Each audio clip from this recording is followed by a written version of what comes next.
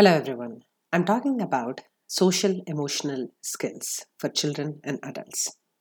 There is a body called CASEL, which stands for Collaborative for Academic, Social, and Emotional Learning.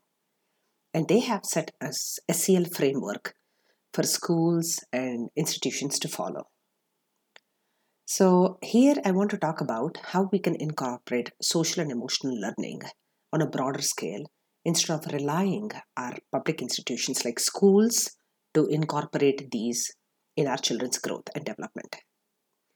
As parents and as caring adults, we can do a lot of things to promote the self awareness of children by showing them that we believe in them, that they belong to our community, so that way they can aspire to become whatever they want to be. When we increase the child's self awareness by asking them questions about their learning and their curiosity and imagination, what we are trying to do is we increase their self efficacy because they start to think in the way of problem solving, decision making and goal setting. They also start putting themselves in a social context. They can help regulate themselves, their emotions, and their thoughts. We can also show a positive attitude towards their development and their curiosity, and that gives them the self confidence.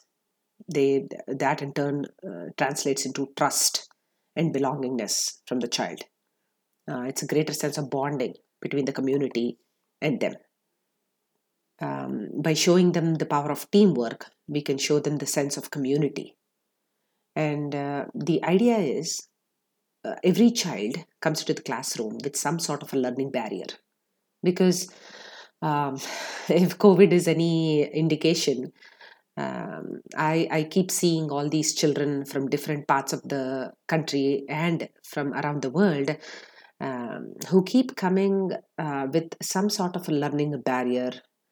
Some of them are tired, some of them are hungry, some of them are going through some stresses at home. Seeing their parents fight. Sometimes it's not conducive and it's almost a hostile environment for children. So, what we can do as teachers and as community members and as caring adults is we can showcase that we believe in the child's potential, that learning is great fun, because only if they preserve their curiosity and their imagination, they can go on to solve the problems of the world. So it is very, very easy to incorporate social and emotional learning in daily lives. So even in the playground or even in the classroom, if you can create an environment where there is a chance to be a leader, and if we can teach the child that being a leader is literally taking an initiative, and because everybody else is too lazy to do anything else. So um, one of the other things that I want to talk about is mindfulness.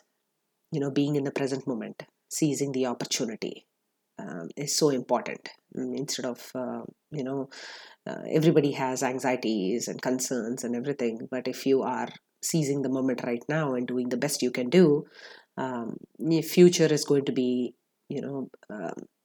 based on your intentions and not based on environmental factors and by somebody else's agenda.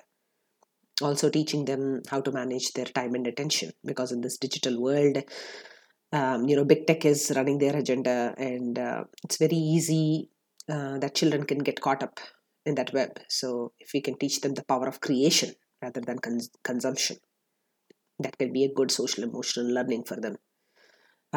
Discipline is extremely important for children, because it is like, hey, my love is unlimited for you, but it also has boundaries. So that's something that we can teach our children, the accountability and the responsibility that comes out of it. So yeah, here are all the ways that we can incorporate social emotional learning so that our children can become whatever they aspire to be. Thank you.